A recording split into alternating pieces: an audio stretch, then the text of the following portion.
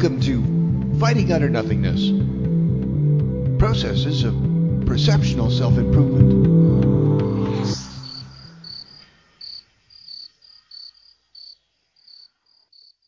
And now, professional misery coach, Mark Gilliland. My misery is huge.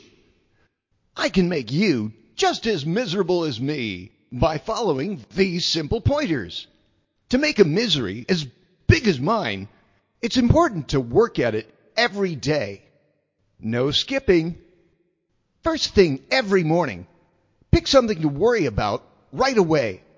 Remember, this is your most vulnerable time of day, allowing for maximum damage with minimum effort. With a worry firmly in place, make a list of all your troubles, then tell yourself you're going to fail at everything you do. From there, I like to do a quick series of blame-ups. Using the mistakes of others to justify my own moral failures.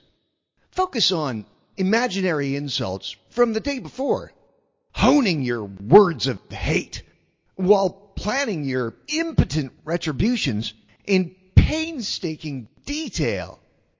Take personal responsibility for anything that goes wrong, and over-apologize for everything to strengthen your guilt muscles.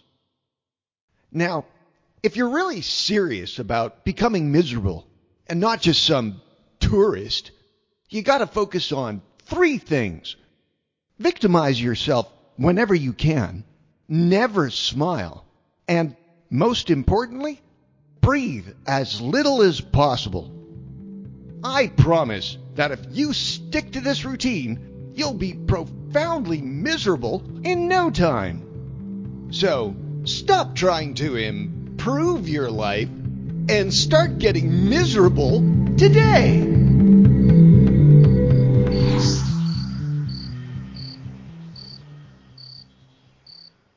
For more talking, writing, and animations, visit fightingutternothingness.com.